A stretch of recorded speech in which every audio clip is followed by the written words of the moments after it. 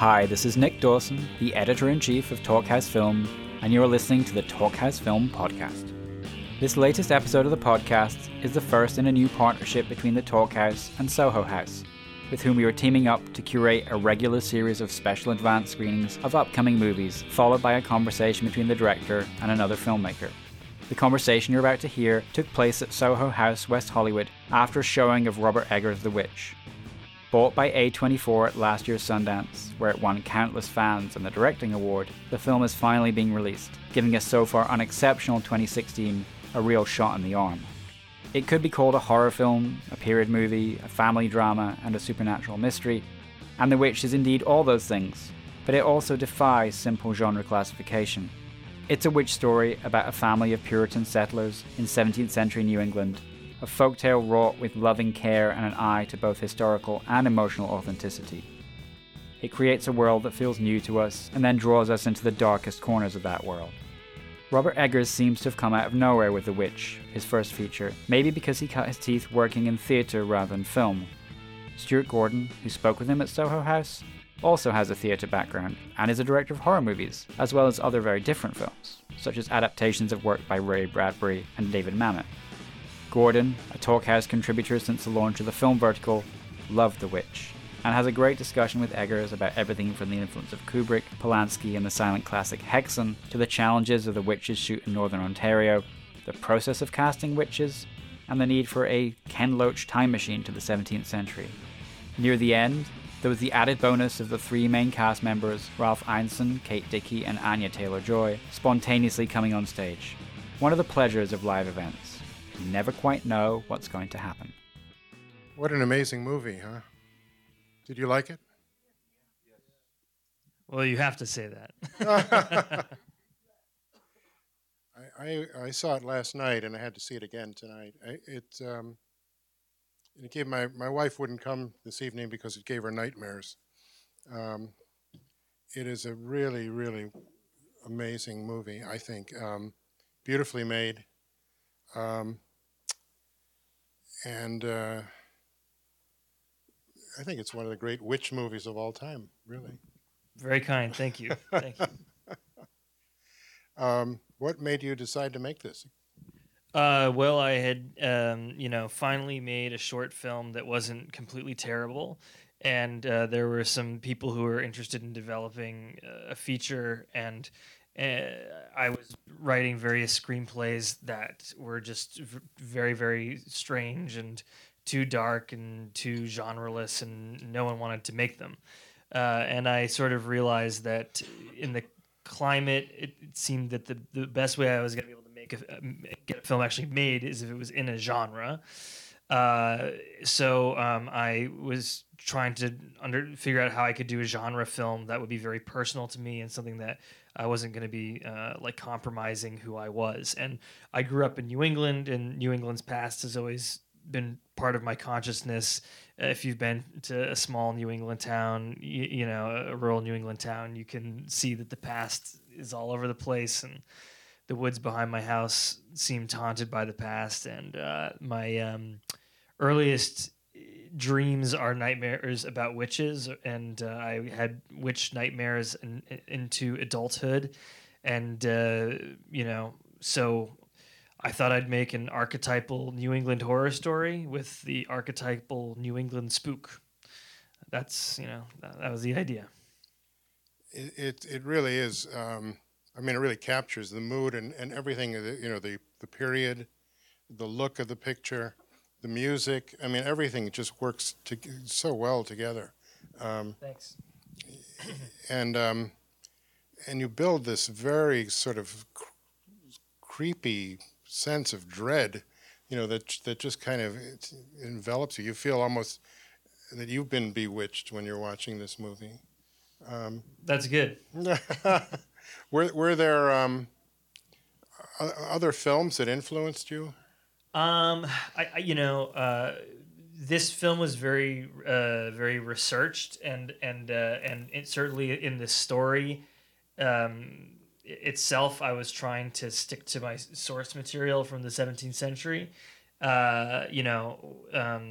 I will talk about movies, but that was like something I was really thinking about, and you know what was really interesting is that the the real accounts of witchcraft and also the folk tales and the fairy tales, you know, were really the same, and I'll talk about that later, but you know, so it's like what are the tropes in all of these accounts, like the ones that always happen, they have to be in the story. What are the ones that speak most personally to me? Those have to be there. And then what are the strange, exotic things that are kind of half forgotten?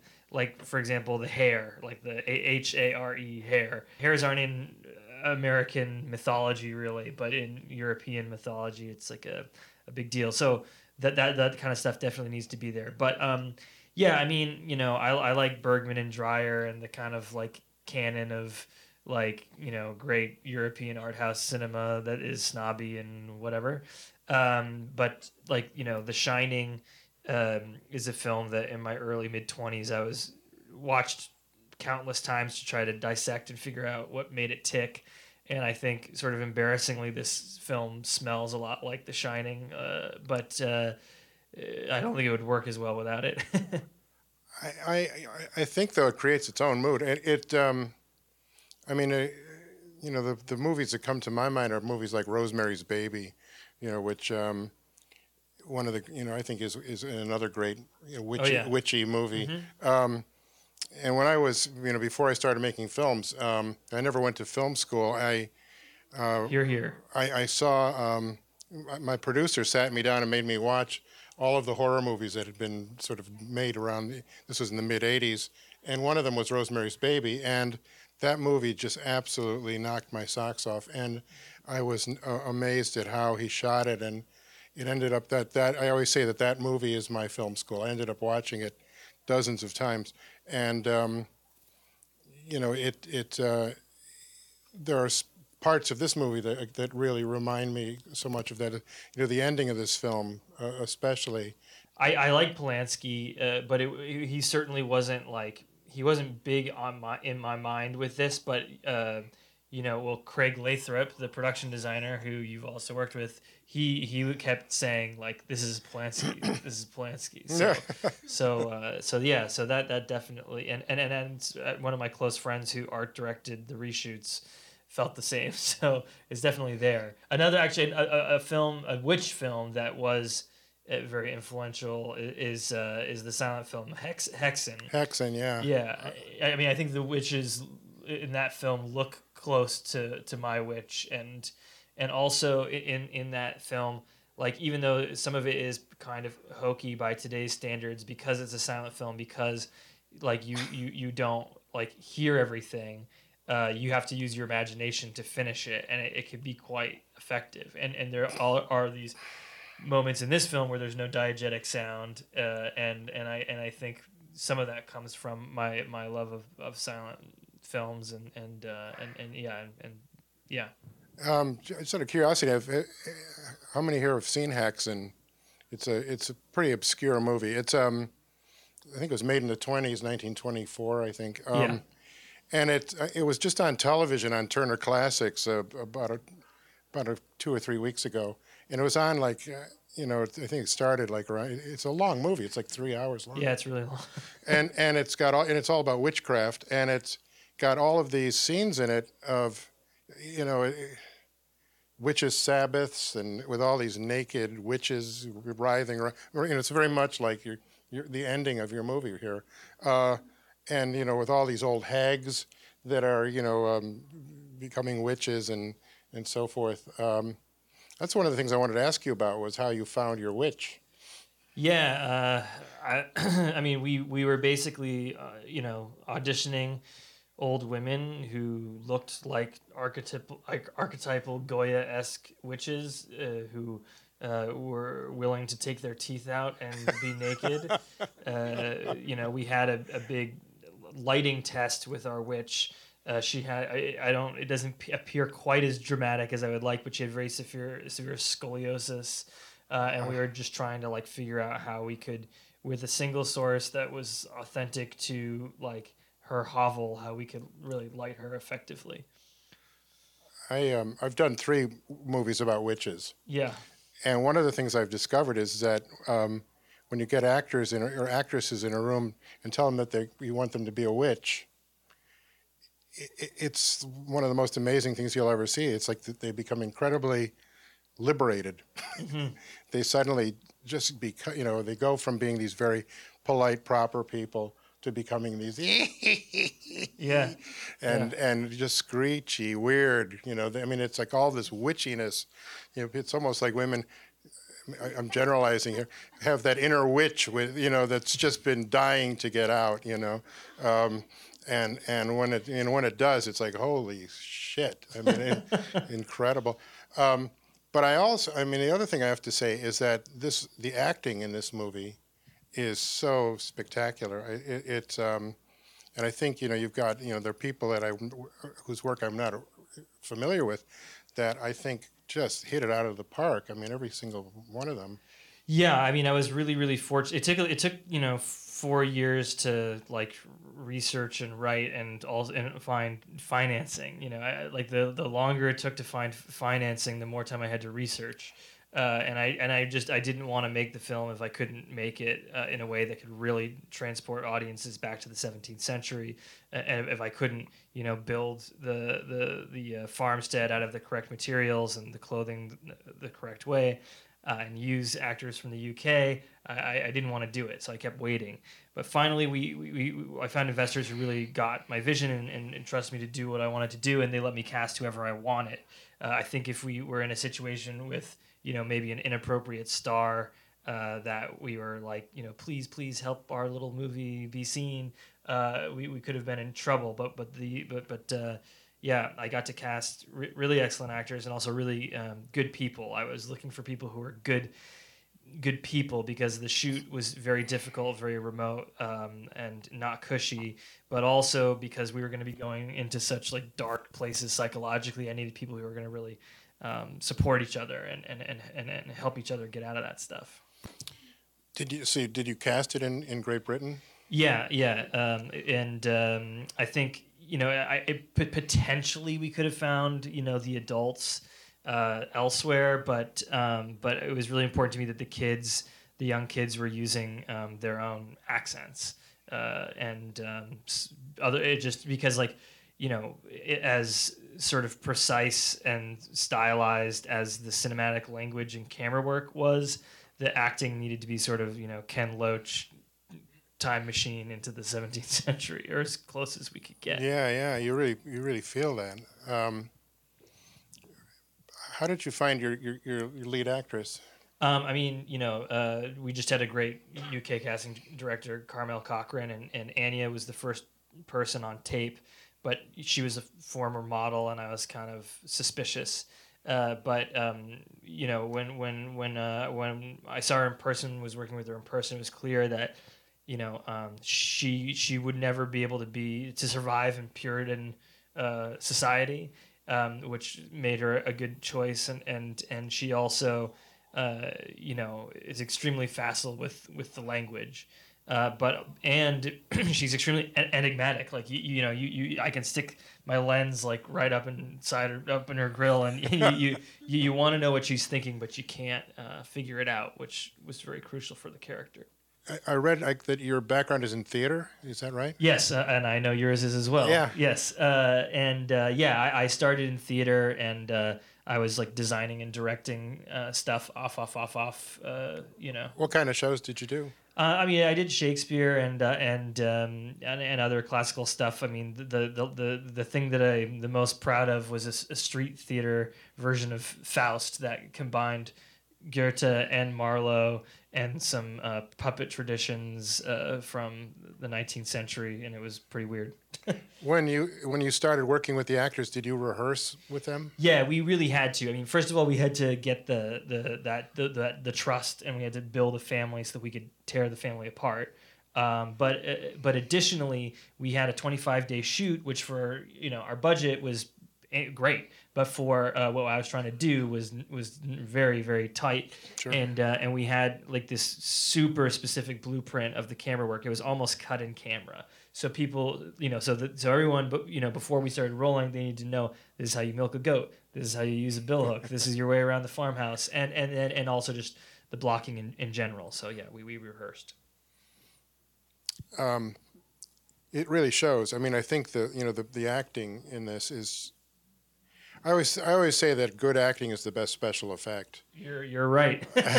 and in this, it's like you really do get this sense of just this growing dread, this sense of something is terribly wrong here, and it's all really the actors who are doing the heavy lifting here. Oh yeah, I mean they're really incredible.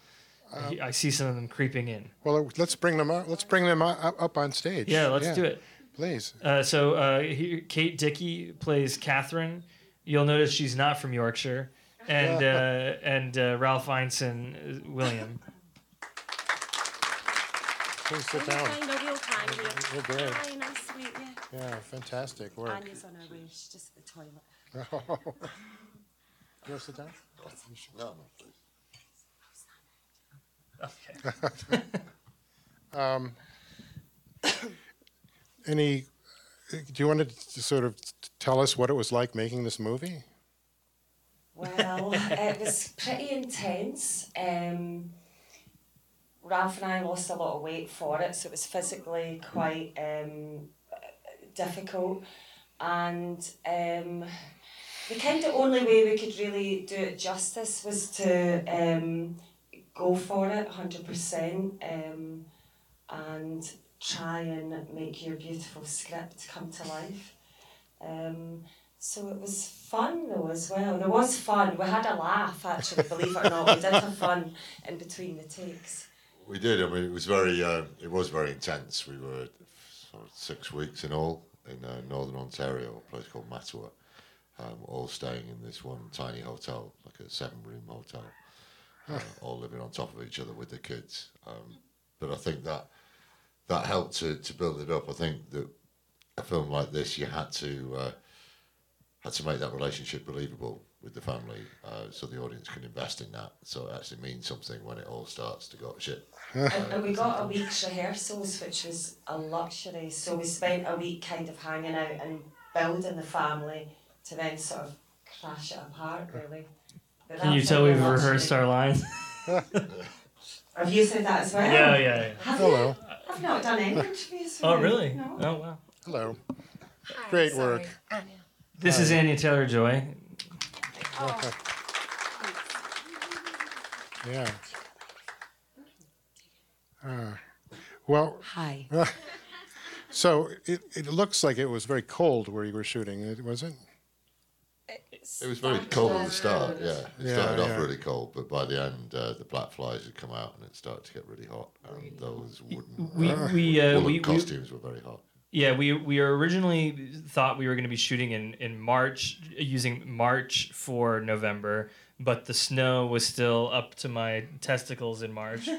And so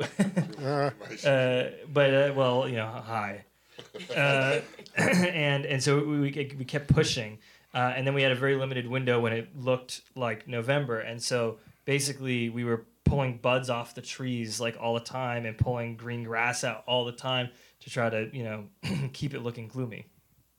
It does look gloomy. It really does.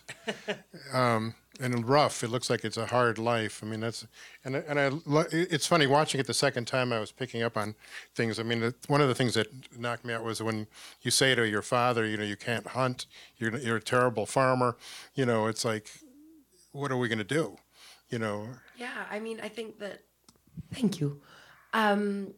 Just every day was such a struggle. Like everything was so complicated all the time, and especially, I mean, obviously for everybody, but definitely for women, it was really, really difficult. And so, I love that scene. Actually, it was in the 17th century. This is true. In the 17th century. Not on the shoot. Not on the shoot. Oh no! I meant for the Puritans, not for us. We were great. But actually, it's really funny. So we did that scene in our audition, and we didn't really change anything when we actually shot it. it just kind of it worked out. It was great. There's a great book I read a couple of years ago called Mayflower. I don't know if you've read this, but it's about the Pilgrims and the first Thanksgiving and so forth, and it just gives you this sense, and this movie really captures it, of how tough it was, just to survive, and I love the scene where you say, "I want to go home," and he's saying, "Well, what, back to the colony?" No, let's go back because, to. By the time you meet the family, we talked a lot about all the love that would have been there before you met them, because in England, we feel that Catherine and William had a real love story. But by the time you meet them, he's already kind of taken her across the world, away from everything, and then, then we get banished from the plantation, and then the baby goes missing. It's not the happiest time of their marriage. But again, I mean, they've had a proper life in England, a house with glass in the windows and these kind of luxuries, as it were. And they've been taken to quite a place by the time we find them in the script, especially 6 months after the start, when things have continually gone so wrong. Well, my wife was, wondering about, we see the scene of you coming to I guess it's the meadow where you're going to build the house. So the scene we don't see is you actually building these houses, which must have been, I mean, the building of the farmstead is not in there. I will say that the house is a bit too big than would be accurate, but we had to make it a little larger to film in. Also, there's a bit too many windows, but we need to light them. The windows are a little too large, but we needed to have that natural light. Also the garret where the children are, they probably wouldn't have bothered with one of those because there would have been a tremendous amount of labor to saw the planks or the tremendous amount of money to buy them from a frontier lumber mill. But I wanted to have that Hansel and Gretel moment of the parents overhearing their children, and certainly those kinds of garrets existed, but not this family probably would not have bothered. Well, the thing you're talking about with windows, you mentioned that you visited Salem, Massachusetts, which is of course where all the witch trials took place, and there's a house there that's called the Witch House, and I had seen, when I was working on this movie, From Beyond, I wanted a creepy looking house, and I looked at a picture of the Witch House, and I said, that should be the house, and I had them, they built a half-scale version of it for the movie. And I, based on the size of the windows, to kind of give a sense of, window, what the dimensions are. And a few years later, I went to Salem and visited the Witch House and discovered that it was actually the same size as the half-scale house that we had made, because the windows were like 6 inches, by 6 inches, because, like you say, glass was almost impossible to get there. And also, they wanted to keep things out. It wasn't about look at the great view. It was keep everything out. Yeah. But capturing That's just cool. that life. Well, yeah, I mean, a lot of experienced farmers came over here, and they really didn't know what they were doing because the land had been cultivated for generations in England, but they were turning over new soil here. I mean, you see all these shoddy stone walls all over New England, and every one of those stones was a farmer saying, "Oh God, I got to get these out of the ground." Yeah. Now the movie is opening in a week, right? Yeah, February 19th. Yeah, and it's going to be playing across the country, I'm assuming. Yeah, it's everywhere. Oh, good. Yeah. That's good. And do you have a next project that you're working on? Yeah, I'm working on a medieval epic right now. Wow. Can you tell us more about it? Not much. It's it's called The Night. Okay, with a K. With a K. Cool. But I'll just say that I have a shelf and a half on one bookcase full of witch books, and I have an entire bookcase devoted to the night research. So I'll say that. Will it involve the supernatural? I hope so. Oh, all right. Okay, good. Well, thank you all very much. This has been wonderful. It's great to meet you guys. Thank you. Yeah, great pleasure.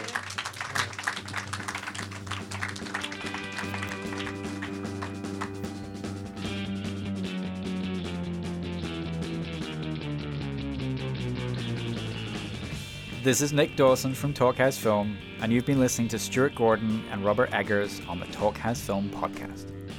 This episode was engineered by Derek Olds and edited by Elia Einhorn. For more filmmakers talking film and TV, visit thetalkhouse.com/film. Subscribe to Talkhouse Film and Talkhouse Music podcasts on iTunes, where you can find all our previous episodes. And while you're there, please rate and review if you can.